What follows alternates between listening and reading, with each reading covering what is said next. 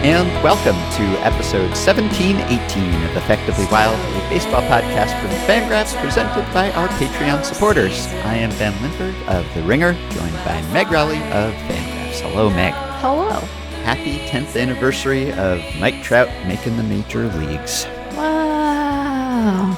Yeah, 9 days after I met the woman who would become my wife, I formed another lasting relationship when I met a major leaguer named Mike Trout. July 8th, 2011, he went 0 for 3 against the Mariners. It was an inauspicious start and sort of an inauspicious brief rookie campaign. But we know what happened next, and it's been a hell of a ride since then. So I feel like we should do just a general Mike Trout appreciation episode sometime soon, maybe for his 30th birthday, which is coming up in less than a month now. It feels a little, yeah, I don't really want to think about that either, but it's coming whether we want it to or not. And it feels a little strange to do a Mike Trout celebration right now when he is on the injured list and has been for a while. But hopefully by then he will be back and at full strength again. And so, I don't know, maybe we can do like a Mike Trout fun facts episode or just a general appreciation. But he really has enriched our lives over this past decade and certainly enriched this podcast. I guess his arrival in the majors predates the beginning of this podcast, but his ascension to best player in baseball kind of coincided with the start of this podcast in 2012. So he has been sort of the patron saint of the podcast. I know others have come and gone, and Ohtani is reigning supreme right now. But over the history of this podcast, Mike Trout is the patron saint of Effectively Wild. Will you allow me one fun fact that is relevant to his debut? Sure. So, you mentioned his debut in Auspicious. Do you want to know what Mike Trout's career numbers against the Seattle Mariners are? I'm guessing they got a bit better after that initial 0 for 3. So he has played 167 games. So he's basically played an entire season, more than an entire season, against the Seattle Mariners. On a day when Bauman released his "What if Lindor had been drafted by the Mariners" story, this is just such an unnecessary gut punch I'm about to deliver, but I'm going to do it anyway. He has batted .326, .430, .656 against the Mariners. He has hit 47 home runs against the Mariners. His TOPS plus, so his split relative to his standard performance against the Mariners, 115, which is not his highest TOPS plus against a particular opponent. But is it his highest against a division rival, at least, with the giant sample? I think that might be true. Let me sort this. This is great radio. Yes, it is. It is indeed his highest against a division rival. No, that's incorrect. I'm sorry. He has a similar TOPS plus against the Texas Rangers. 115. Well, I guess that makes sense. The Rangers have had some lousy pitching years in there too, and a better ballpark for offense and all of that. I forget TOPS plus doesn't adjust for ballpark. Does it? Don't think it does. Yeah, I don't think it does. We'll have to check on that. Yeah. But that could be part of it. But yeah, at least you've had the privilege of seeing a lot of Mike Trout when watching the team that you have maybe watched the most in person over that span. He has been beating up on that team, but at least you've seen him at his best. Yeah. I mean, I'll just always remember, there was one time that I saw him in person where James Paxton issued him a golden sombrero. And that was nice, but the rest of the time it has been less good for the for the Mariners when facing Mike Trout, but it is just a really magical. He's so good. We will do justice to his greatness. We would also be remiss, speaking of Mariners and 10-year anniversaries, is also Kyle Seager's 10-year anniversary from being called up. I believe it was yesterday or the day before. So that's gone better for Seattle than facing Mike Trout. So there you go. There's a thing. Yeah, that's true. Yeah. That had not crossed my radar to the same extent as the Mike Trout 10th anniversary, but that is special also. So that's nice. Congrats to Kyle. But yeah, I once wrote an article, a little retrospective about Mike Trout's rookie season, because you look at the stats and you wonder, how did he go from not hitting well as a rookie to being the best player in baseball and one of the best players ever the very next season? And a lot of it, I mean, it was, an abbreviated sample and 40 games and 135 plate appearances and all of that. But also he had a 247 BABIP that year, which is just really weird because he is extremely fast and hits the ball hard and was super, super fast at that time. So I think he got a little unlucky and various other things went against him. Clearly the talent was there, but it still took a lot of us, I think, by surprise just how much he dominated the very next year. But that was wonderful. I think someone in the Facebook group had just gone back to the beginning of the podcast in 2012 and was listening from the start. And I think it was like one of the very early episodes we were debating, is Mike Trout the best player in baseball? And it was like July of 2012. So we were already on brand. And yeah, he probably already was the best player in baseball. So thanks for the memories, Mike. And here's hoping there are many more ahead. Okay, can I just do a couple more of these? I'm just going to do a couple more. He has a 360 BABIP against Seattle. He has only grounded into 4 double plays against the Mariners. Huh. That seems surprising just because of how often he's faced them. Although I guess given where he typically bats, maybe that's not so surprising. Another thing that I would just say about Mike Trout versus the Mariners is that while Mariners fans are familiar with his greatness, if you look at his TOPS plus against other opponents, I think that you would maybe think, and granted, far fewer games and plate appearances, unsurprisingly, because these are National League teams, but like, if you're a fan of the Pittsburgh Pirates, do you think that Mike Trout is just garbage based on what you've seen? Because Mike Trout has a -5 TOPS plus, and I keep throwing that term out here, and in case folks are less familiar or not remembering every single one of Jeff Sullivan's stat blasts, it's a number greater than 100 indicates that this batter did better than usual in the split, while one below 100 indicates that they have done worse. So just in case people needed that reminder, he has a -5 TOPS plus against the Pirates. He has just a 7 TOPS plus against the Cubs. So I think there are a couple of fans who've maybe only seen Mike Trout in limited experience against their preferred National League team who are just like, I don't know why they talk about this guy so much. Yeah. Could be. I mean, there are a lot of people who still wonder why we talk about Mike Trout so much, and maybe the war non-believers or the people who think, well, if they don't make the playoffs, how good could he be?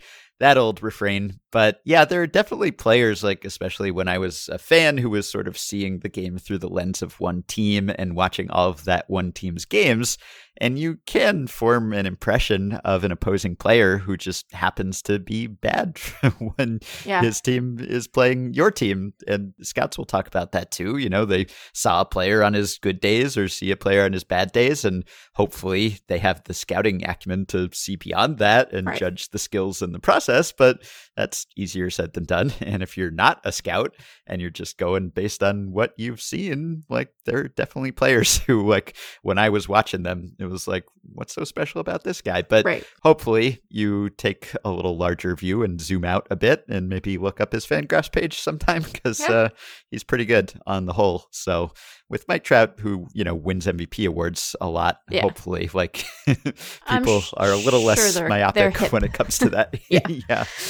So our last episode has not been up for very long as we record this one on Thursday afternoon, but we have already received some responses to one of our banter topics, which was players with the highest ratios of highlights to value, however you want to measure value. And this was prompted by Billy Hamilton's incredible catch earlier this week. And I was wondering, is he the player who has the highest ratio of just highlights because he makes great catches and he steals bases and he scores improbably on balls that it doesn't look like he should score on? But then when you look at the overall line, he is not great. He has been pretty good at times, but he doesn't get on base, et cetera, et cetera. He has flaws as a player.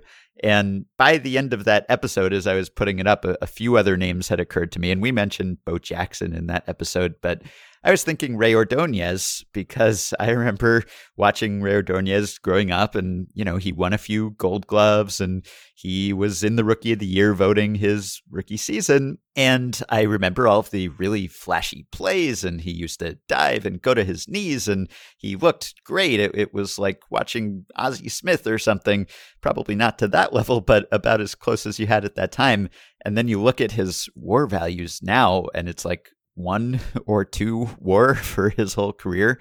So I mentioned Rey Ordonez at the end of that episode, and I also mentioned a couple other. Willie Mo Pena came to mind. Oh, that's a really good one. Yeah, guy who hit giant home runs but wasn't actually that good.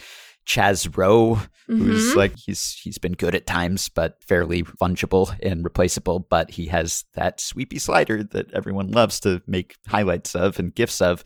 So those guys came to mind. Terrence Gore, maybe. But I'm glad I mentioned Rey Ordonez because we have received several emails already from people giving us feedback to that prompt, and every single one has said Rey Ordonez so far. We've gotten several Rey Ordonez suggestions, so I think he might be the best contender, at least in recent years, the greatest rival to Billy Hamilton when it comes to looked better than he actually was.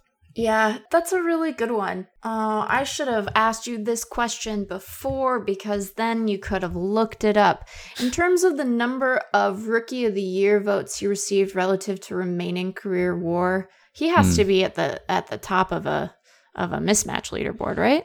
He might be, yeah. I mean, there are some actual Rookie of the Year winners Sure, who didn't do much beyond the rest of their career. True. But yeah, he'd probably be somewhere on that list. And just looking at like the advanced stats that we have now, it doesn't seem like his defensive reputation was exaggerated because at least in some of those early seasons, he had some pretty eye-popping run save totals. Like, it weirdly fluctuated. So like 1996, his rookie year, he's 25.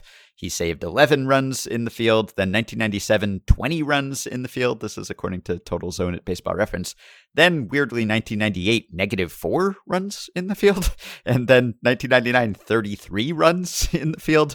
He won the Gold Glove all 3 of those years, 97 to 99, whether his run saved was +33 or -4. So I don't know if that's one of those don't look at single season defensive stats because they fluctuate a lot, or whether he had something going on that season. He played 153 games, so I don't know if he had something hampering him there, but I guess the reputation was already established, so he won the Gold Glove anyway, even if the stats that we have now didn't suggest that it was justified. But for a few years there, he really was fielding as well as it looked like he was fielding, but he didn't really continue to field at that level. I know he fractured his arm in May 2000 trying to tag out FP Santangelo, and he missed the rest of the season, and his defense, or at least his defensive ratings, never really recovered all the way. And also, he just couldn't hit at all. I mean, he makes Billy Hamilton look like a good hitter, so that really saps your value. But when I think of like best defensive shortstops I've seen, I mean, I didn't see Ozzie in his prime, so I think of Andrelton Simmons, but I also think of young Rey Ordonez, who really was good, but just wasn't very valuable because, boy, he couldn't hit it all. Like the year that he had his +33 defensive run saved, he hit 258, 319, 317, and that was 1999. That was PED era, so that's a 64 OPS plus, and that was his best offensive season to date. So, yeah, he made a lot of outs. Yeah, I like how reliable our listeners are. Mm-hmm. They're just so reliable. My other suggestion, this is very niche. Do you want to hear my other niche suggestion? Sure. Mm-hmm. Do you remember Tiago Vieira, the reliever? Yeah.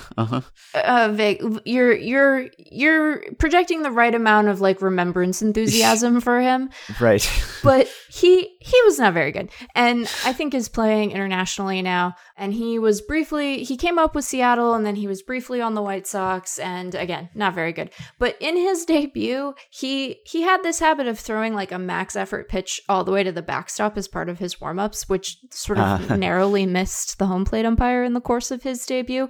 And then he snared a very hard struck like comebacker in his debut. And again, not very good, but I remember those things. So maybe he is in the reliever camp. His track record even shorter in terms of both length and quality compared to Chaz Rowe, but he was maybe the guy I was going to come up with.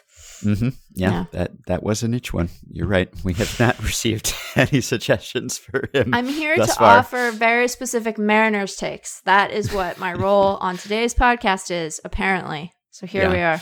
Well, by the time this podcast is posted, we will probably have received several more Ray Ordonez emails. But if you have any suggestions for anyone not named Ray Ordonez, please let us know. Yes. And I am disappointed in us that when we were talking about the dead bat bounces of Albert Pujols and Miguel Cabrera in the last episode, we talked about Pujols making his first start as the number 2 batter, but we did not mention that Pujols was hitting in the 2-hole, which was something that Grant Brisbee took great delight in when we did episode 1500.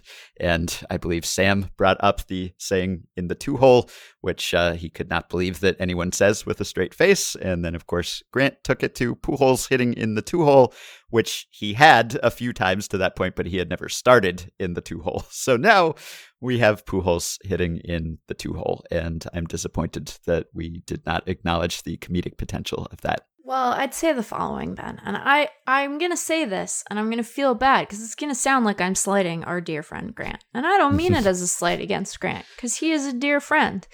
But I think that sometimes the mark of a good punster, good punster, are the ones that you leave on the ground. So I will tell you that this joke occurred to me, and I thought, too easy. Wow. Okay. Too easy of a joke. I'm not going to make it. And no one can fact check that, but it's true. I promise it's true. And so, I understand Grant, he has a reputation to uphold. And sometimes if you don't make the pun that people expect you to make, they're like, why didn't you make this pun? Like you're asleep on the job or something, like you're a security guard who's dozing during the night watch or something like that. But sometimes it's okay to just not make the joke. So I didn't. Mm-hmm. Well, I applaud your restraint.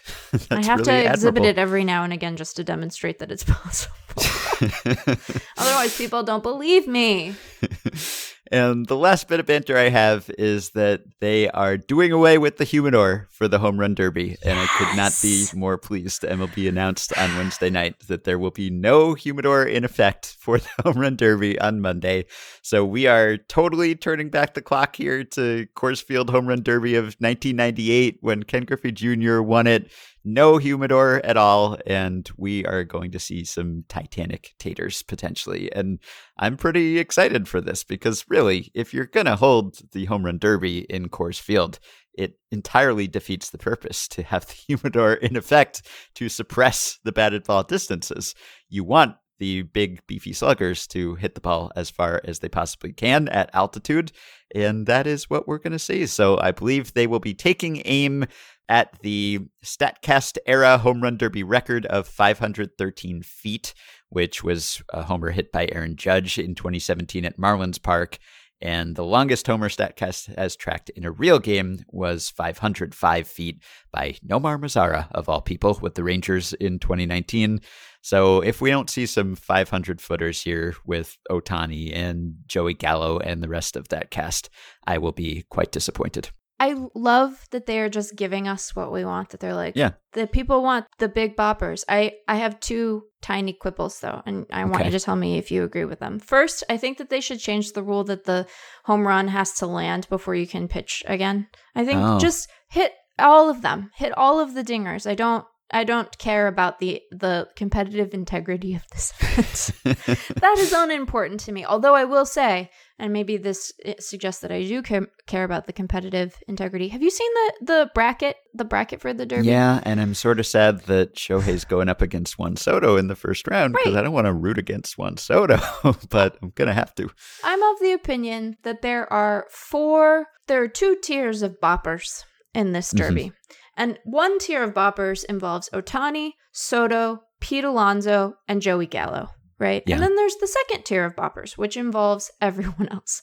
And I think that you have to separate. There needs to be a representative from each tier of bopper in each part of the bracket so that you maximize the potential for Big Bopper versus Big Bopper, that's hard to say, in the finals. Right? Mm-hmm. And so I think that they should have swapped Juan Soto for one of either Matt Olson or Trey Mancini.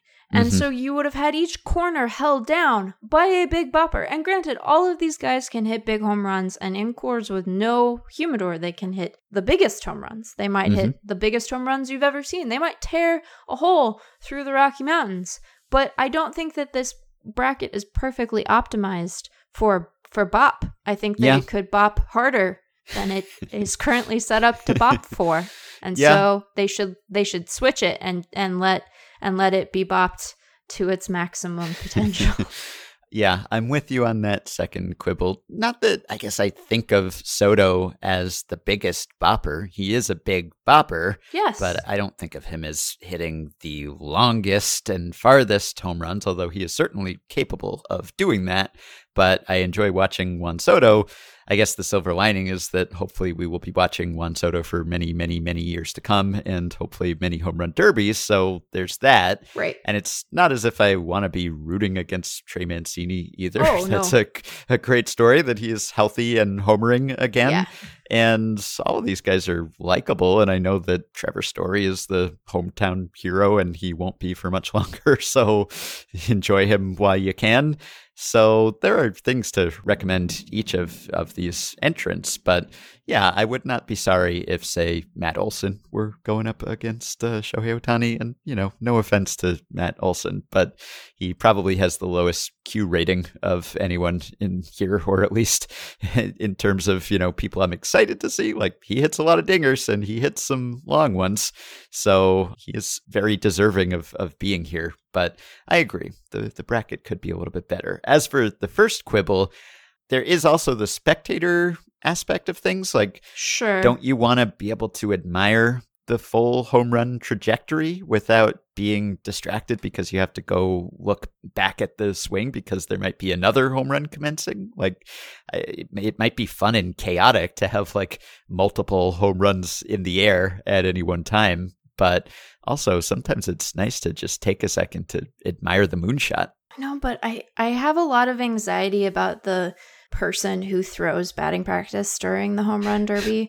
And so maybe my issue is just that I think that they should be hitting off a pitching machine, perhaps. Like, maybe that's my problem. I know that there are all these heartwarming stories about his dad threw him, pitches during the home run derby. But I sit there and worry about familial strife when those happen, because sometimes the dads are too slow, or like they're the command isn't great. Right. And so then there are fewer opportunities for a hittable pitch. And so you're right. The issue is not it landing. It's that having to wait for it to land introduces the potential for greater delay when I already have anxiety around delay. So maybe really what I'm advocating for is the replacement of humans by robots, which is a very strange stance for me. But I just sit there and I'm like, throw it better. I want a home run. And I can't yell at someone's dad. They picked him. There's something to be said for the recovery time for the hitter, too. I guess that's true. Taking that many hacks can be tiring. Not that I'm a subscriber to the home run derby curse hypothesis, but I think that within a single round, if you are just taking hack after hack after hack with no break between hacks, then that might tire you out faster, which might mean fewer dingers or dingers that don't travel as far. And It's in everyone's interest to have as many giant dingers as possible. Right. Yeah. You want the biggest boppers. All right. So let's do some emails. Old-fashioned email show here. Just emails and nothing but emails, and the little bit of banter we've already done. So this is an email response to something we discussed recently, which was the idea of a hitter coaching visit. So a coach paying a visit to a hitter, like mid-inning, mid-plate appearance, the way that coaches will pay visits to pitchers. And Anthony writes in to say, not sure if anyone's already mentioned this, but the hitting coach visit scenario discussed on a recent episode happens frequently in college baseball. Teams get offensive conferences where the hitting team's coach can call timeout and visit with the batter for about a minute. I think it's basically just a waste of time, mostly used when the opposing pitcher is on a roll as an attempt to get him out of his rhythm. The only time I ever saw it used in the middle of a plate appearance was a situation where a bunt was a possibility given the base out state. Can't remember who it was specifically that did this. The hitter swung at the first pitch, and the coach immediately called time and ran to have a conversation with the hitter. The broadcasters and I assumed the hitter missed the bunt sign, but on the next pitch, the hitter swung away again. The point, I believe, was to try to trick the defense into overcommitting to playing the bunt on the second pitch. Didn't matter, the hitter struck out, but it was at least kind of creative. But can't you establish the game plan for that kind of chicanery in advance? Like, it doesn't require a guy going out there. Yeah. Because you can just signal, like, act like you're gonna bunt and then not. I would think so. Yeah. Yeah. This does not make me more inclined to watch college baseball, this email from Anthony. I don't know how often this happens, but I've seen this very rarely. I can't think of a single time I've actually seen it. But I don't think you should let it put you off of college baseball because, at least for me, my tolerance for attempts at strategic nonsense go up when the overall level of quality of play goes down, because you're understanding it within the realm of like you're trying to eke out whatever advantage you can muster, and sometimes you're dealing with kids who, you know, like they struggle to like field the ball cleanly sometimes, and the quality of receiving is highly variable, and candidly the quality of play is highly variable. So you're like, those kids, they're trying to figure it out, you know. You're much more patient with it. But at the big league level, you'd be like, this is exhausting, like consulting stuff, stop it. Right. It just has a very different flavor in college ball. Yeah. All right. Here's a question from Ben, a Patreon supporter. I'm a Cardinals fan and find my broadcast team basically unlistenable. I would gladly part with something of value to get Jason Benetti and Steve Stone, or Joe Davis and Oral Hershiser when I'm flipping through non-cards game options on MLB TV. I first consider the quality of the booth. I look forward to the series against the Mets and Dodgers and Giants so that I can listen to the other broadcast. I could describe why I don't like our guys, but who cares? My real question, is it idiotic that I would trade on-the-field WAR for a better booth? I think it isn't, mostly because I doubt that White Sox Nation would accept my offer, Tommy Edman and his likely 1.5 FWAR season for their TV booth in perpetuity. I vaguely recall a drafter ranking of the broadcast teams deep in the Effectively Wild archives, but I think it's worth a revisit, perhaps with listener polling. Would you trade a player, his production and contract, for a broadcast team? And what would your price be for your own team? How does this change as you become more competitive than the Cardinals currently are? And this is an exercise that Ben Clemens went through last year, right? And he was revisiting a Carson Sestouli joint. Right. Yes, the radio and TV broadcast ratings. So you can find those relatively recent at Fangraphs. I will link to those. But this is something that I mentioned in a recent episode and have been thinking about just because I've been watching so much of one team, the Angels. And so the quality of the broadcast booth has stuck out to me in a way that it typically doesn't. Because usually if I'm just flipping between games or flipping between teams, it doesn't make that much difference to me. I know the best booths and I look forward to hearing them, but most of them are kind of interchangeable for me. I haven't formed a super strong impression of them. And if I'm just channel changing, like I'm probably not paying that close attention to the broadcast or to the commentary at least. And maybe it's even muted at times. So apologies to any broadcasters who are listening and would be offended by that. But it really matters the most, I think, when you're watching one team and one crew day after day after day.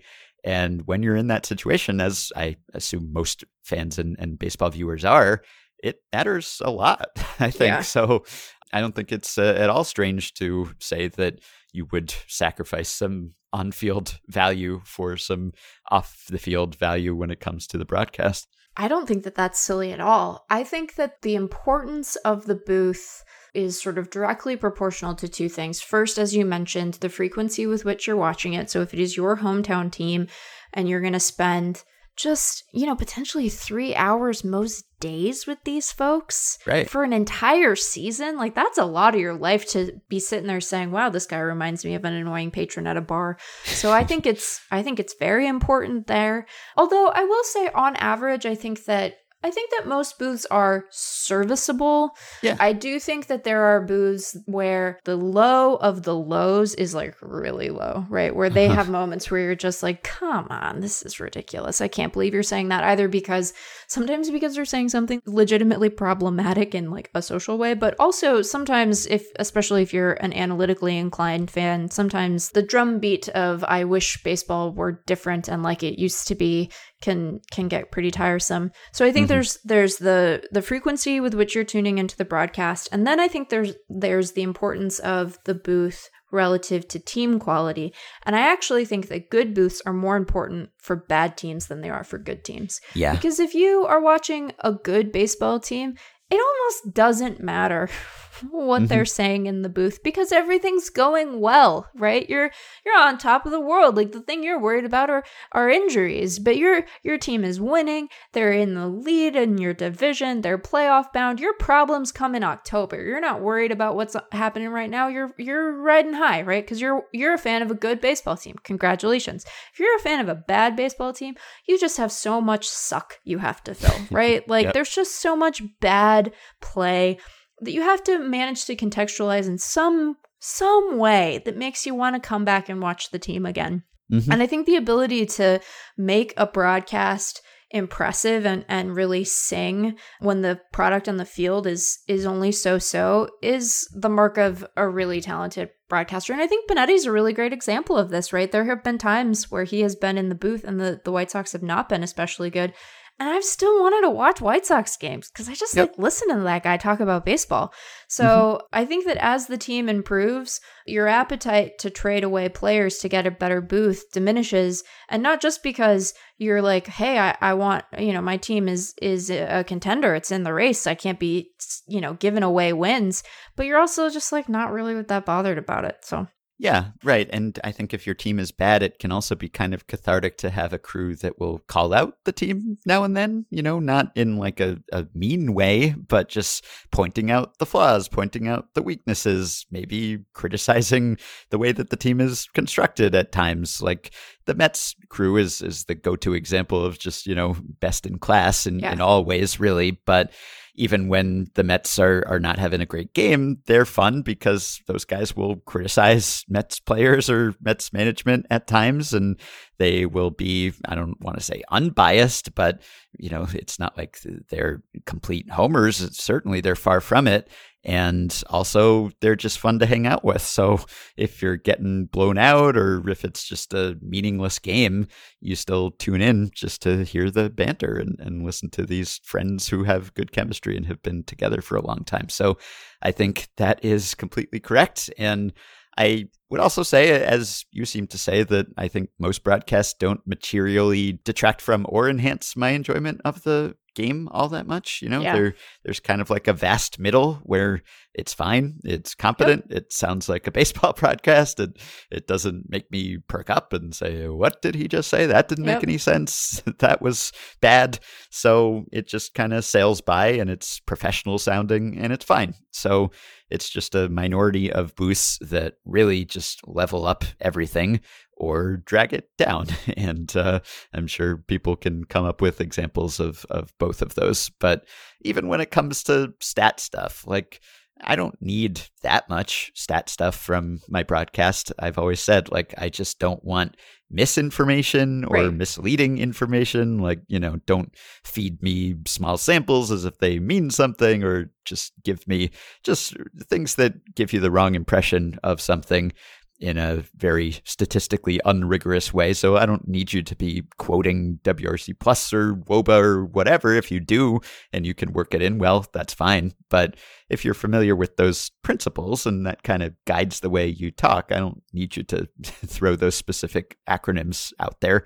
I can always look them up if I want to. So yeah, I think that is right. And I think that Ben is also right to want the best broadcast booth that he can. It really can make a difference. You know what I really miss as a feature on MLB TV? What? I miss the park audio feature. Why isn't park audio back? We got people in the park. I understood not having park audio last year because, well, one, there weren't fans there, so it was sort of eerie and quiet. And then when it wasn't eerie and quiet, you could hear players swearing, which I would have signed up for, but I think the decision was probably rightly made that we were going to hear too much of them on a normal TV broadcast anyway, and so they did away with park audio. But they should bring it back because now the park is back and it feels so nice when you're sitting there and it sounds the way that it's supposed to. And for folks who are still at home, they shouldn't be denied that same experience just because they're not at the park. So bring back park audio, I say. I miss park audio. Yeah, me too. And it's just nice to have it on as background noise without the distraction of the commentary at times. Take a little nap on a Saturday to park audio. That's a good day. Yeah. All right, John, Patreon supporter, says, if the All-Star Game was designed as an entry point for casual fans, All-Stars should get a star on their uniform or cap, like how Gold Glove winners get a special patch. maybe it's a special patch each year, or guys get a star with a number on it for the number of appearances. Either way would make it easier to tune in casually and say, he must be our big guy. And he means not in the All-Star game where everyone is an All-Star, but in regular season games where you would have some marker, some indication on the uniform that this guy is or was an All-Star. I like that very much. Like, I think that's a very good idea for a couple of reasons. One, I do think that, as we've talked about before, highlighting who is good to fans who are newer is, I think, a good thing to do, because you should just make a lot of different entry points to the game for folks who are newer to it. And I also think it's nice for the guys on the field. Like, we've talked about this before. I don't get all that worked up about All-Star voting anymore. I generally think it's fine. I thought that the Sears stuff was fine. I think that it was silly that Mike Trout was a starter because he's been injured for a long time. But, the backups were good, so it didn't end up mattering. I think that in general, we don't tend to have, totally outrageous snubs anymore. But I do think that it really matters to the players. They take a lot of pride in having been an all-star and being able to say that that is a thing they have accomplished. And so I think having a little indicator on their uniform, I like the idea of a star and then the number ticks up each year as they potentially accumulate more appearances. Because I don't know that we need to have the Ohio State sticker football helmet phenomena. That seems silly to me. That always looks funny. They also look like they have marijuana leaves on the back of their helmets, which is not an original observation on my part, but is a thing that I just find funny every single time I end up watching them. So I think that gets crowded, and as we noted on our caps episode, I don't think we need more cluttered caps. It's fine to have fewer patches, but I think a patch on the side of the cap that has a star and the number in it, it's just a nice thing, because then you're look at Mike Trout with a special star on his hat. I think it's nice. Yeah, I like it too. We've talked about whether they should actually award stars of the game the way that they do in hockey, and I'm in favor of that. Yeah. And I'm also in favor of this because when I was a casual hockey fan as a kid and getting into the NHL, I found it helpful that a lot of the good players had C's and A's on their jerseys for captain and alternate captain. And I thought that was kind of cool. It was, I would try to memorize, okay, who's the captain of this team and the alternate captain of this team, and it would rotate around a bit. And in hockey, there are actual roles for captains or alternate captains. They do certain things. They are the people appointed to talk to referees about rulings and that sort of thing. And I don't think you need that in baseball. It's always sort of silly when you have captains. I mean, some teams occasionally have captains, but I don't think we need every baseball team to have a captain necessarily. But I think it would be nice, especially because in baseball, you have players at certain positions who may or may not have the ball hit at them, and you have players who are batting in certain positions in the order, and they may or may not come up at the important times. And so you can't tell who the good players are based on how they're used necessarily the way that you can in, say, the NBA, where you give the best player the ball when you want to score. So it doesn't work that way in baseball. And so it might be helpful to have this visual indicator of, oh, this guy's good. And I also remember when I was getting into baseball as a fan too, and into baseball card collecting, I was sort of obsessed with all-stars, right? Because you'd have often special designations on baseball cards for all-stars, or I would sort them and do the research and figure out, is this guy an all-star? Was this guy never ever an all-star? And so I would have special binders just for all-stars, or, special pages where the all-stars would be clustered. And I thought it was a really special thing. And of course, at that time, I didn't realize that not all all-stars are actually great or even having great seasons. And sometimes the voting is sort of strange and players end up there without being elite. But I think that it's still kind of cool. And as you said, players care about it, and they'd probably care about it even more if they got to wear a star around all the time. And if you could collect stars and, you'd have Albert Pujols, whose chest or back would just be littered with stars at this point in his career. That'd be kind of cool, I think. So I like that. And I don't know, maybe in these days where the All-Star game is just an exhibition and there's not as much cachet to it, and there are so many all-stars because players opt not to play and they're injured, and then other guys get to be all-stars. I don't know if there should be special designations for like all-star starters. Maybe you would get a special logo, or different colored star. Like you get a gold star if you're a starter, and you get a silver star if you're a reserve or an injury replacement. We don't need to distinguish between the reserves and the injury replacement. They're all good. It's fine. Yeah, something like that. I think that'd be kind of nice. A little hierarchy there where you could have some representation of that, and then players would take it seriously, and maybe fans would take the voting seriously. Mm-hmm. That's the other. It's obviously it's not unbiased voting, and you have fan bases that stuff the ballot boxes, the virtual digital ballot boxes, and they're encouraged to do that, and maybe that's even part of the fun of it in some ways. So. You would have to take it with a grain of salt, of course, but I still think it would be sort of fun and nice. Yeah, I was going to say, I don't think that a lack of fan enthusiasm is the problem with the All-Star process. Yeah. Everyone's been snubbed. Mm-hmm. All of them. I think that's not true. All right. This one is a little weird and a little deep and philosophical, so pretty on brand for us. Dan says, I've been thinking lately about a Ted Chiang story, Anxiety is the Dizziness of Freedom, and the implications its ideas would have regarding baseball and fandom in real life. The spoiler-free premise of the story is this. When a choice is made, it creates a new universe, branching off of one's own, so that there is one universe where the alternate choice was made. The story invents a device called a prism, in which people can temporarily glimpse into other branches. Eventually, each prism runs out of storage and can no longer be used. Over time, even small divergences like weather can create tremendous differences. The story contains a sports-specific passage I want to call attention to. In the private sector, entrepreneurs realized that while the information obtained from prisms had limited instrumental value, it was something that could be sold as content to consumers. A new kind of data broker emerged. A company would exchange news about current events with its parallel versions and sell the information to subscribers. Sports news and celebrity gossip were the easiest to sell. People were often just as interested in what their favorite stars did in other branches as in what they did in their own. Hardcore sports fans collected information from multiple branches and argued about which team had the best overall performance and whether that was more important than their performance in any individual branch. Maybe I just want an excuse to talk about this story more, but I do have some specific questions I'd love to hear your thoughts on. Do you think fans would actually care about their team's performance in other timelines? Would a heartbreaking World Series loss feel better or worse if it went differently in another one? Would we use the aggregate results of all known timelines to assess team or player value instead of just our own?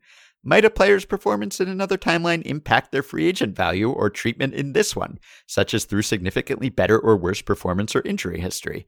Would we have cared about things like the World Series droughts of the Red Sox or Cubs if there were timelines where they weren't so significant? Would players use their results in other timelines to influence their training and approach in this one? Are there other interesting implications I'm not thinking of? My instinct is that players and executives would not take much interest. Useful information such as player development would take a long time to see, at which point too many other changes might be able to explain the difference in outcome. Maybe a slumping player would see an idea for a swing adjustment or something, but players' resistance to things like analytics has me questioning how common that would be. So this is kind of your classic multiverse alternate timeline scenario. Every decision, every event causes a branching off universe where something different happens. So in this scenario, would we care about what was happening to players and teams in all of those other multiverses? Oh boy. I think we would just be overwhelmed with how many there are. I think we would be too overwhelmed by how many alternate universes there are to really fixate on any one result that we might see, right? Like, think about how many individual decisions there are in just one baseball game.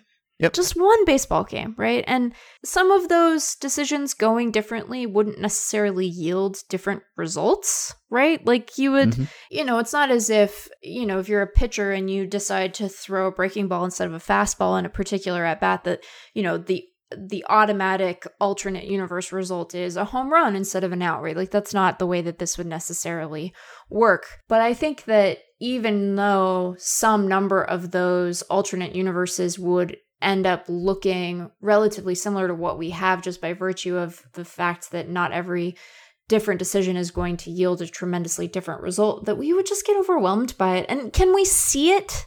Do we have a means to see it in this story? Well, there's the Prism, this device where you can get Prism. a glimpse into these other universes, although I guess you can't see into all of them at all times, presumably.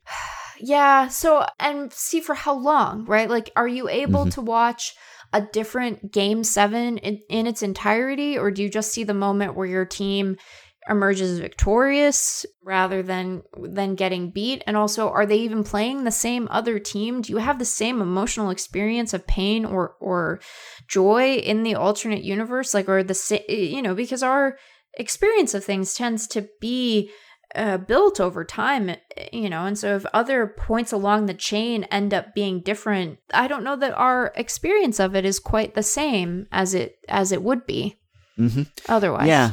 No, I was thinking along the same lines. Like, if you had two universes, like if it was a scenario like the Amazon Prime show Counterpart, which I really like and recommend, where they're just two identical worlds that splinter off from each other and things diverge from there. And so if you had the Earth MLB and then you had the Bizarro Earth MLB or Earth 2 MLB or whatever, and you just had two, then I would be interested in, hey, what's going on in the other league? It would basically be like having 4 leagues instead of 2, I guess, almost. And I would want to know, like, did this guy's career work out better in that timeline? Or did this team do better in that timeline? But this scenario just sounds overwhelming. As you said, it just sounds like there are so many that I'm not sure I could care about sports or anything. It seems like it would make everything meaningless to me, because when we watch MLB now, when we watch baseball, we're aware that we're only seeing one simulation, essentially. And, when we run the projection systems and the playoff odds and all of that, you're doing thousands of simulations. And we know that in this simulation, things work out this way. And in that simulation, things work out that way. And we only get the one. And that's the one that we care about and that counts. And we treat it almost as if, that's the only thing that could have happened, because what's the point of even speculating? But if you have this scenario where you just have like infinite universes where everything is happening, how could you even care about your own, really? It would seem so insignificant. It would seem so arbitrary. Why do I care about the results in this one universe as opposed to all of these others? I think it would sort of expose the artifice here that we only get to run these things one time. And so that counts, but we know how much randomness factors into all of this and all the little decisions that are made that could change everything in sliding doors ways. So I think I would totally lose my curiosity, because not only would I not be able to keep up with every other universe, but it would sort of make my own universe seem insignificant. I don't know if I would go that far, if only because my experience of baseball is that it is the cumulative effect of very small changes and choices. And so it being radically different in other places feels instinctively correct to me, right? That those small choices going differently can sometimes have a very meaningful impact. But generally, I think we're best served when we're spending our time sort of grappling with the choices that are in front of us. And so I don't think that it would change. I just don't think that it would change much in terms of your emotional experience. It would sort of be a fun exercise in potentially seeing every, 10% percentile bucket on a projection though. So that might be a little bit fun, right? Where you're in the multiverse where, a bad player is suddenly playing up to his 90th percentile projection. And you're like, wow, that's what that would look like. That's pretty cool. I don't know that it would have any real benefit to you, though, because even if you're the player or the team that he plays for, because presumably a lot of other things have happened in that multiverse that might be very, very different. And you might be too far along in your own decision tree to sort of go back and affect a change that would result in you being that 90th percentile projection.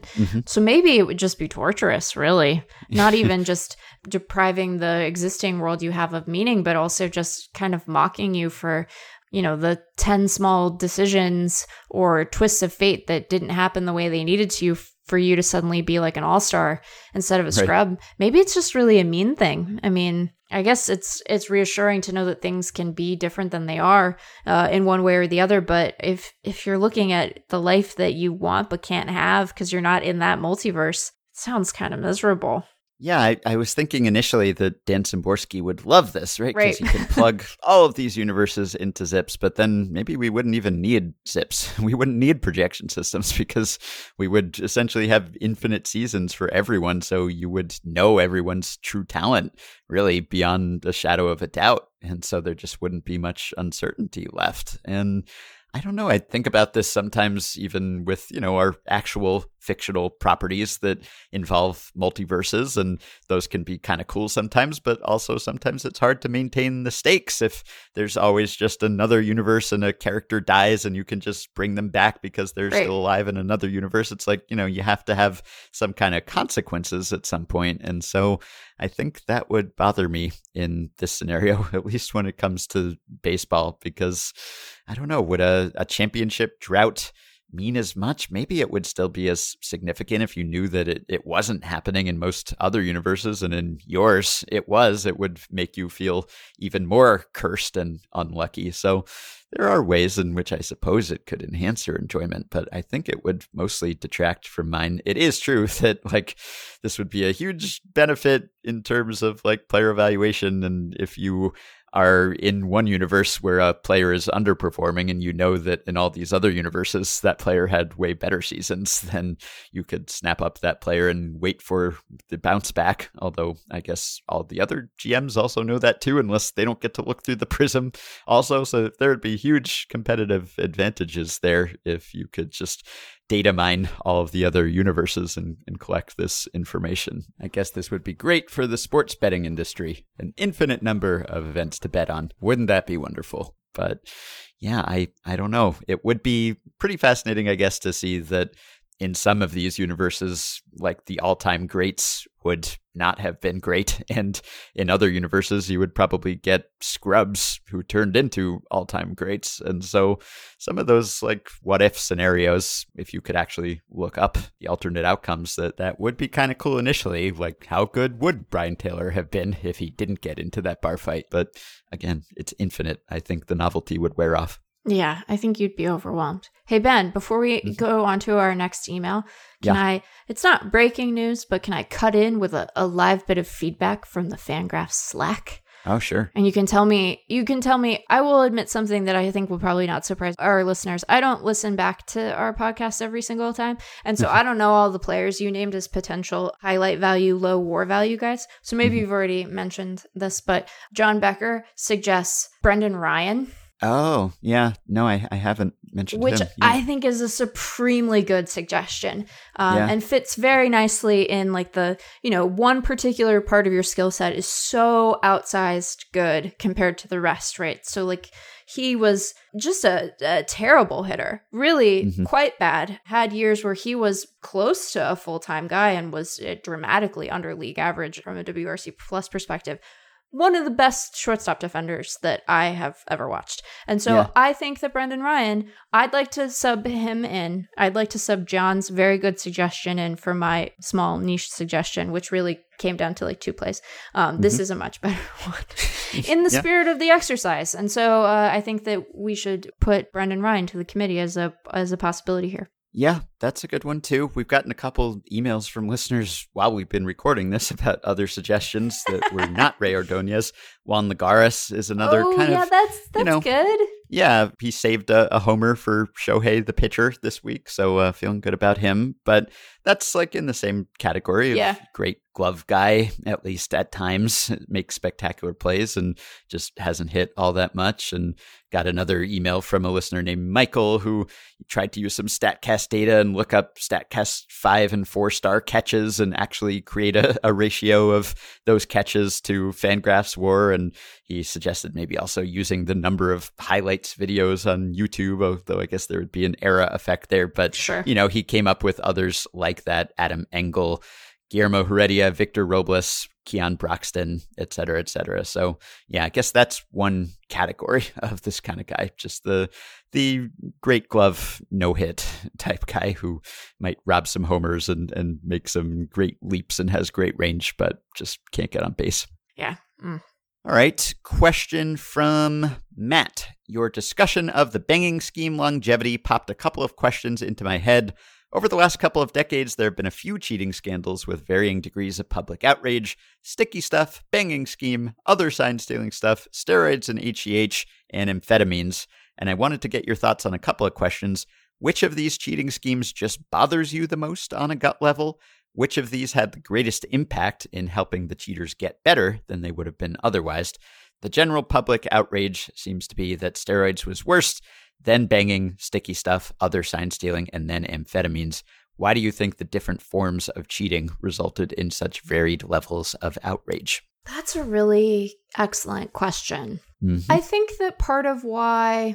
So, steroids and the banging scheme stand out to me as the ones that have seemed to generate the most public outcry and sort of disgust. And I think that when it comes to the banging scheme, the proximity of that in relation to them winning a World Series plays a big part in it. Yep. And I think that we've talked before about the research suggesting that the positive impact to offensive performance in that year might have been more limited than we might have assumed, given the extreme risk and the consequences that they were potentially incurring by doing so, and which they ended up incurring, right?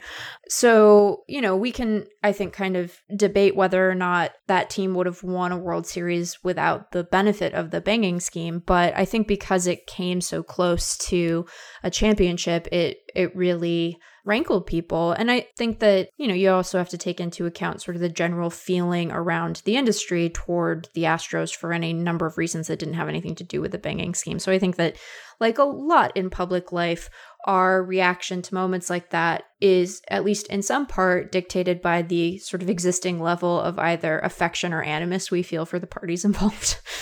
So there's that part of it. And then I think for steroids, I think part of why it felt like so much of the sport was tainted. And I also think that part of our reaction to that has something to do with sort of how much we all felt we should have known earlier that it was going on, right? Because it's like you looked at those guys and you're like, oh, well, he's maybe juicing because he was Slate and now he's, like a demigod. And that seems weird that a guy could do that so late in his life, right? Without the assistance of steroids.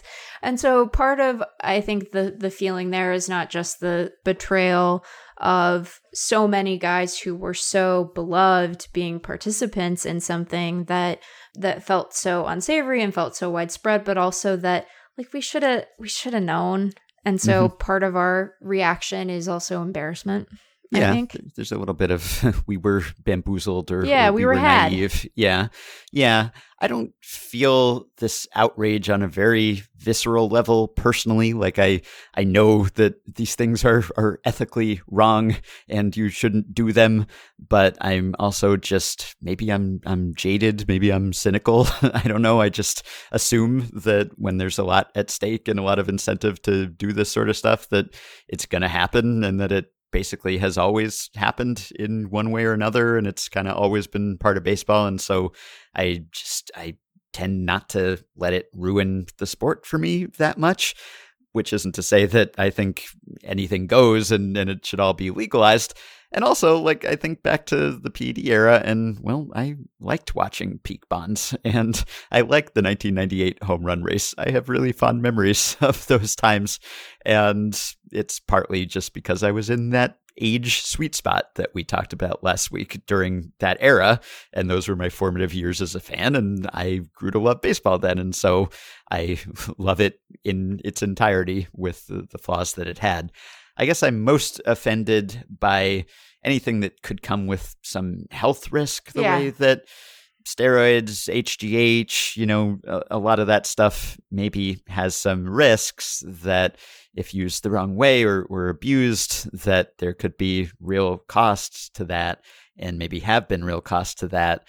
And the fact that a lot of players may have felt pressured to do those things just to keep up with other players who were doing them, I think that is bad. That bothers me even more, I think, than the way that it may have distorted the game on the field. I think one reason why the outrage is so great over PDs is because stats are so sacred in baseball, and people feel like it ruined the record books and it tainted everything. And now we can't have fun with home run chases, and the all-time home run leader, it's tainted, and the single season home run leader, it's tainted, and that whole era is tainted. And as I've said, I think that's sort of exaggerated. I don't think it was all PEDs, but certainly in the case of some outliers who come to mind immediately, it certainly seems to have had a significant effect there. And that absolutely has changed the record books and skewed things subsequently. So maybe I just kind of take things as they come, at least when it pertains to like on the field stuff and stats. And, ultimately it is just a game, although it matters because we all care about it and ascribe importance to it. So I think probably that is at the top for me, more so probably because of like the health risks and the peer pressure than even what it did to stats. And then the other stuff, I guess I'd put banging scheme above your basic standard sign stealing that's gone on since time immemorial. But sign stealing has been such a staple since the 19th century. And that was just kind of a particularly brazen example of it that I'm not convinced actually was all that advantageous. So I would have said that sticky stuff was a bigger deal, but I'm not sure if that's the case based on what we've seen over the past few weeks. Yeah. Still inconclusive, but not sure how much that changed the game. And I think also the level of outrage is in some proportion to how many people are perceived to be doing it, or like how many people become the focal point of the cheating. So the Astros were the banging scheme team. PEDs, maybe the use was widespread, but certain individual players became the face of it. Yeah, the faces of that and the targets of all of the vitriol. Whereas with sticky stuff, there have been a few pitchers who have been more closely associated with it than others. But its use, at least if you're going by the letter of the law, seems to have been so rampant that it's hard to single out any particular person. And as for amphetamines, like obviously there can be some health risks associated with that too. Yeah. I guess people are generally less offended by that, I think, because they think of PEDs or HGH as like enhancing your natural baseline, whereas like amphetamines is just restoring you to your natural baseline sort of when you're below that, which is kind of arbitrary. And, we've talked before about how blurry the line can be between legal enhancement and illegal enhancement. And what's the difference between LASIK and taking this legal supplement and then taking this illegal supplement? It's all making you better, but we draw a line somewhere. And I guess the thought is that greenies maybe helps you a little less than PEDs, although we don't definitely know that that's the case for all players. Right. And I think part of it is that we learn not just as fans, but like as media members, we learn from how we talk about this stuff. I think part of why the response to sticky stuff was more muted than steroids was because, there are a couple of players who I think are more like strongly associated with the use of sticky stuff than others. But I think we also learned from the way that we talked about the steroid era. And I think we're better as a group at identifying sort of how the enforcement environment that you're living in impacts usage and trying to navigate how those things interact with one another in a way that's more responsible and kind of holds all parties accountable to the extent that they should be. And so some of it is that, and I think that tends to temper our understanding of the severity of those things, and that in turn tempers the way that fans interact with them, right? Which isn't to say that they can't come to their own conclusions, but I do think the general tone that the baseball media takes to this stuff does impact the way that it gets talked about among, more casual observers who aren't, baseball people in a professional sense. So that stuff matters too. And I also think that, because we just talk about the social context that the game exists in a more, I hope, thoughtful and sort of inclusive way than we used to, I think it also puts some of these on-field scandals into some amount of perspective relative to other issues that the game still has to address, right? Whether it's minor league pay or abuses in the international market or the way that the league deals with harassment. So I think some of it too is just that we have a different perspective on the relative severity of these things, which again, I like you don't say to suggest that people who were really exercised about them were wrong to feel that way, right? But just that they exist in a more sort of textured landscape, I think, than they used to. And that informs how we react to them too. All right, maybe we can do one or two more here. Jeff in San Francisco says, in episode 1714, Ben shared his experience of watching Shohei Ohtani face the Yankees in person for his and his wife's 10th anniversary. The image I have in my mind is Ben wearing an Ohtani t-shirt while watching him face the team he rooted for as a child. That is, in fact, what happened. As baseball writers, both of you have had to abandon fandom for specific teams. However, you have numerous adopted sons that you root for as individual players. This can range from stars like Mike Trout to personal favorites like William Astudillo. My question is, how many of your adopted sons would have to be on the same team before you'd admit to rooting for that team? Having all your adopted sons on the same team would probably mean you'd be watching that team more than all others on a regular basis. Genuine fandom of that team should theoretically spawn from sheer exposure. The rationale is simply that the team's success would be the result of the cumulative success of your adopted son's individual success. The answer is obviously not 2, because both Trout and Ohtani play for the Angels. Alternatively, how many Ohtani-like players would have to be on the same team before you'd admit to being a fan of that team? Will your answer be affected if your adopted son played for the teams you rooted for growing up? Oh, man.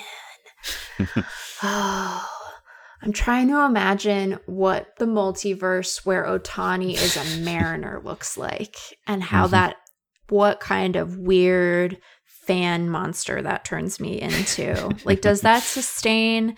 Because I don't think that I'm speaking out of turn when I say that, like, we aren't looking at fandom like, oh, we have a professional obligation to eschew fandom. Like, I don't think we're coming at it from quite that place. I think that there's been a more natural sort of like fading away of that kind of emotional investment in a particular team, because, you know, you're covering the whole league and you do want to critically engage with the entirety of the league, not just 29 teams. And you're just, once it's a job, your relationship to the whole enterprise changes, not just the team that you grew up rooting for. And so I don't think that we're the people who are like, there's like an insurmountable bias that comes from being a fan, that we could never do our jobs well or objectively. It's just like the mere fact of doing our jobs does create some distance. So I think like that's an important thing to say. And that's probably why my answer to this question is like, it would take maybe exactly 3, right? One more than Trout and Ohtani. And maybe the number is like 5 if it's a Trout and an Ohtani, and then 3 like folk hero type players who are objectively much less good, but still dear to us as adopted sons for some, you know, weird, funny reason that we would get obsessed with. So I think that the exact makeup of it would matter a lot. And I also do think that some of it is dictated by exactly where they are in their competitive window. Like, this might be a counterintuitive thing, but I actually think that 3 Ohtani-like players on a losing team, I'd have a much easier time saying, like, I am a fan of that team, both because it would be emotionally familiar to me and because the risk of, like, me being, again, like a crazy fan monster in October when a lot more people are paying attention. much lower, right? Like I'm very safe in September. I just get to sit there and be proud of my sons and say, go Mariners, Ohtani. Oh, now I'm sad. Now I'm sad. I mean, I'm happy for him that he got to be where he wanted to be. Like, that's the way that it should be for all of these guys. I wish that every player in baseball had the ability to determine his own path the way that Ohtani had. But I'm sad now. He'd look so good in that Mariners Navy. He'd look good in anything. Yeah, pretty much. Yeah, but I mean, writers root for things to happen. Sure. They root for individual players. They root for teams, whether because they don't want to rewrite their lead on deadline or because, I don't know, that player has been nice to them or they've enjoyed covering them, or it's just a good story. You root for good stories. And sometimes one team winning is a better story, at least in sort of a neutral, objective way. And so it's not as if we have to just maintain our rigid journalistic objectivity at all times, which is really just kind of a myth and a construct to begin with. The idea that any of us can be completely objective about anything, or that the media should just be both sidesing everything and never taking a stand or expressing an opinion or holding an opinion. That's kind of a distortion of, I think, the journalistic ethos. But it's something that has occurred to me because, I clearly like Shohei Ohtani a lot. I'm rooting for Shohei Ohtani. I'm a fan of Shohei Ohtani, I guess it's fair to say. Yeah. I'm also covering Shohei Ohtani. I talk about him on this podcast. I write about him from time to time. I'm not covering him as a beat writer and talking to him regularly or anything like that. But, I'm kind of at a remove in a way. And there are a lot of great writers who still are fans of teams to some extent or cover the team that they grew up rooting for. And I think it's possible to be pretty objective, at least in the ways that matter, in terms of player and team evaluation. I think you can juggle both of those things. It is possible.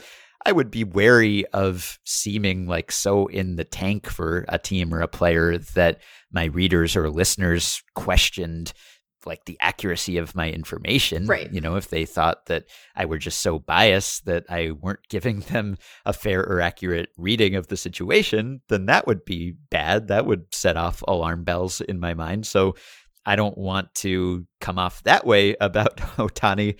It's just if you can't appreciate what Ohtani's doing and enjoy what he's doing and want him to keep doing it, then what are you even doing here? I mean, what's the point of covering baseball or paying attention to baseball if you can't celebrate someone who's doing something like this? And if anything, I think taking a semi-objective look at what he's accomplishing just makes me appreciate what he's accomplishing even more. Right. Because it's not like you have to be a biased fan to be there's impressed no by what he's doing.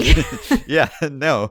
So, I think about that with the Angels because I already do watch more Angels baseball than I watch any other team because of Ohtani. And Trout is on that team. And by the way, if we're making it the rule of three, that's dangerous because Jose Molina is the catching coach for the Angels. And so sometimes I'll see Ohtani and Trout and Jose Molina next to each other in the dugout. And those are probably my three favorite players of the past decade. If we're talking about players whose highlights to value ratio is high, for me, Jose Molina is up there because I've probably watched more GIFs of Jose Molina framing pitches than I have watched just about any other player doing anything. And Jose Molina's value is a little higher if you do take framing into account, but still not quite as high as you would think given by how much attention I paid to him. But he was a significant player for me because he really opened my eyes to a certain skill, first behind the scenes when I was an intern, and then as a writer covering it and trying to explain the skill to everyone. So that was kind of a landmark moment in my career. And so I appreciate him. And, I enjoy watching David Fletcher a lot. He is one of my favorite players, at least when it comes to the skill set. And they've had other fun players over the years. Andrelton Simmons, for instance, who has been a lot of fun to watch. So I watch a lot of the Angels, and yet I don't feel that emotional attachment to the team that I felt for the team that I grew up rooting for. And maybe part of that is that it's just hard to replicate that just from birth kind of attachment that you almost inherit and develop sort of subconsciously. So it's hard to do it at this age, I think, to just adopt a team and feel the same sort of bond that you felt to your childhood team. So that's part of it.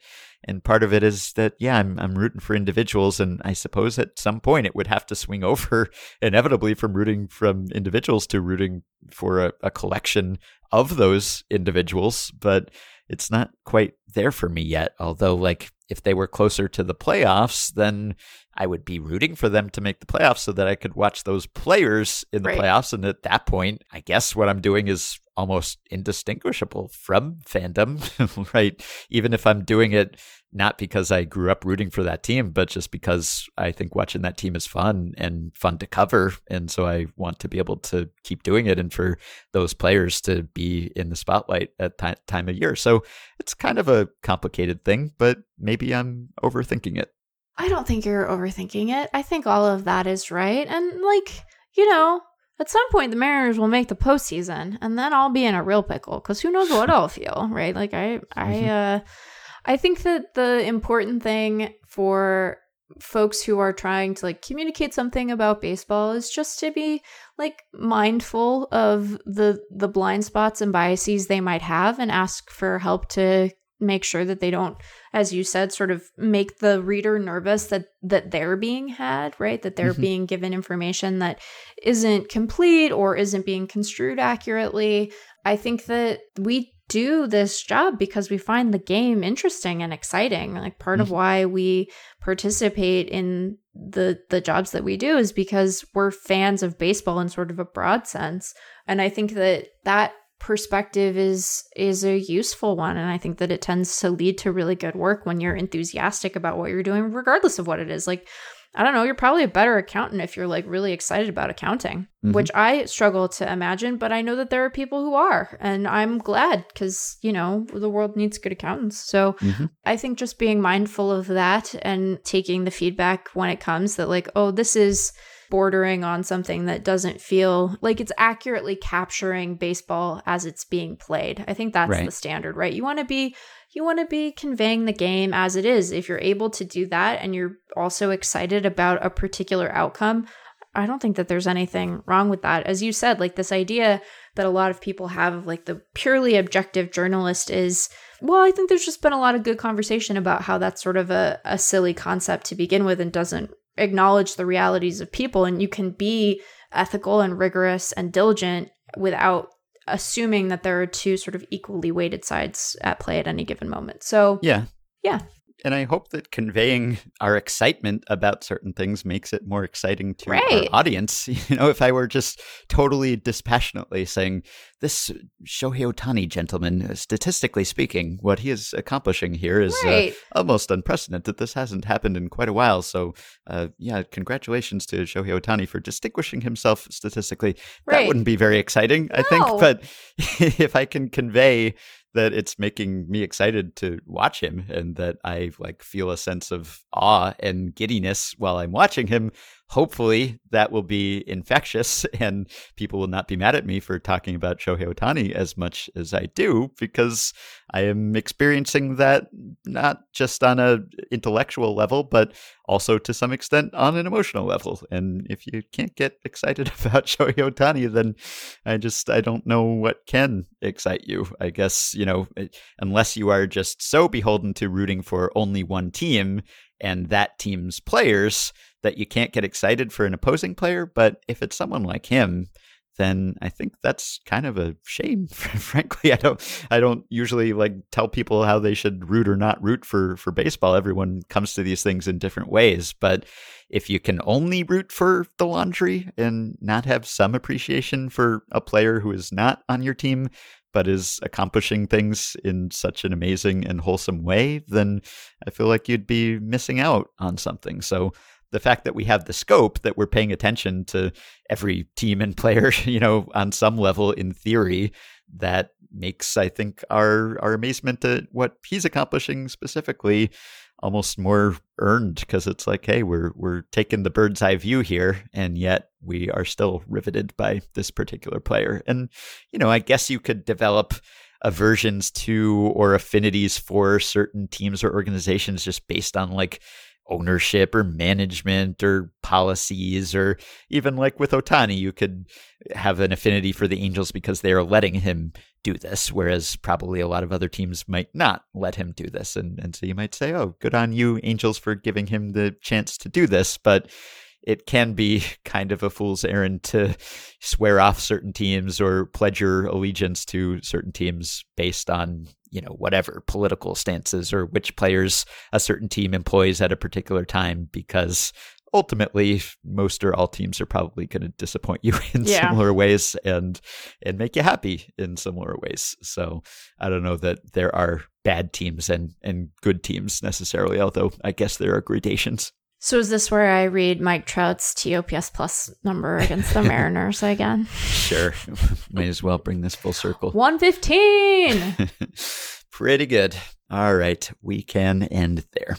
All right, that will do it for today and for this week. Thanks, as always, for listening. I'll leave you with one more submission for a player with the highest highlight-to-value ratio. This one comes from listener Joe, and it's a different spin on the idea. He writes that conversation took him back to 1986 to 1989 when he lived in Dallas. He says, I'm a Brewers fan, but baseball is baseball, so I saw a lot of Bobby Valentine's Rangers in the charmingly wretched Arlington Stadium. Regarding players with the highest highlight-to-value ratio, I submit Pete Incaviglia. Wait, hear me out. Incaviglia played left field for the Rangers and was a slightly above-average player for his career, the best years of which were in Texas. I also saw him play for Oklahoma State in the College World Series. You are not old enough to remember, but Inky was a highlight machine back in the day. Sure, his most famous highlight was of a fly ball bouncing off his head, but he frequently made the ESPN highlight reel in the late 80s for spectacular catches in left field. This was not because he was a good left fielder. It was because he was a poor left fielder. He frequently got a bad jump on even routine fly balls, leading to lots of highlight catches that for most left fielders would be entirely mundane. You premised your discussion on average to below average players who tended to do one thing really well, leading to a lot of highlights. Inky should be high on the list for being average and doing one thing poorly enough to lead to a lot of highlights. I like it. I guess you could debate whether a diving catch on a ball that you shouldn't have had to dive for is actually a legitimate highlight, but it's often treated as one, and it can look cool in the moment. So thanks to Joe for an unorthodox and non-Ray Ordonez nomination. Meg will be in Denver for All-Star Week, so we will record when and where we can. There will certainly be plenty to talk about between the Futures Game and the Draft and the Home Run Derby and the All-Star Game, so we will discuss it all at some point next week. In the meantime, you can support Effectively Wild on Patreon by going to patreon.com/effectivelywild. The following 5 listeners have already signed up and pledged some small monthly amount to help keep the podcast going and get themselves access to some perks. Joe Fuqua, James Turco, Tom Rezzo, Jason Brooks, and Robert Marinko. Thanks to all of you. You can join our Facebook group at facebook.com/group/effectivelywild. You can rate, review, and subscribe to Effectively Wild on iTunes and Spotify and other podcast platforms. Keep your questions and comments for me and Meg coming via email at podcast@fangraphs.com or via the Patreon messaging system if you are a supporter. Thanks to Dylan Higgins for his editing assistance. We will be back at some point early-ish next week, so have a wonderful weekend, and we will talk to you then. Hey, honey! Yeah, you the one I'm talking to. Want a smile on your face? You fall in here cause the Big Bopper's here, and I know this is the place. Now, this is the place where all the cats join in, man. Blow your horn, man, blow your horn. Everybody jumps up and down. Holla hard, boy. Boogie woogie.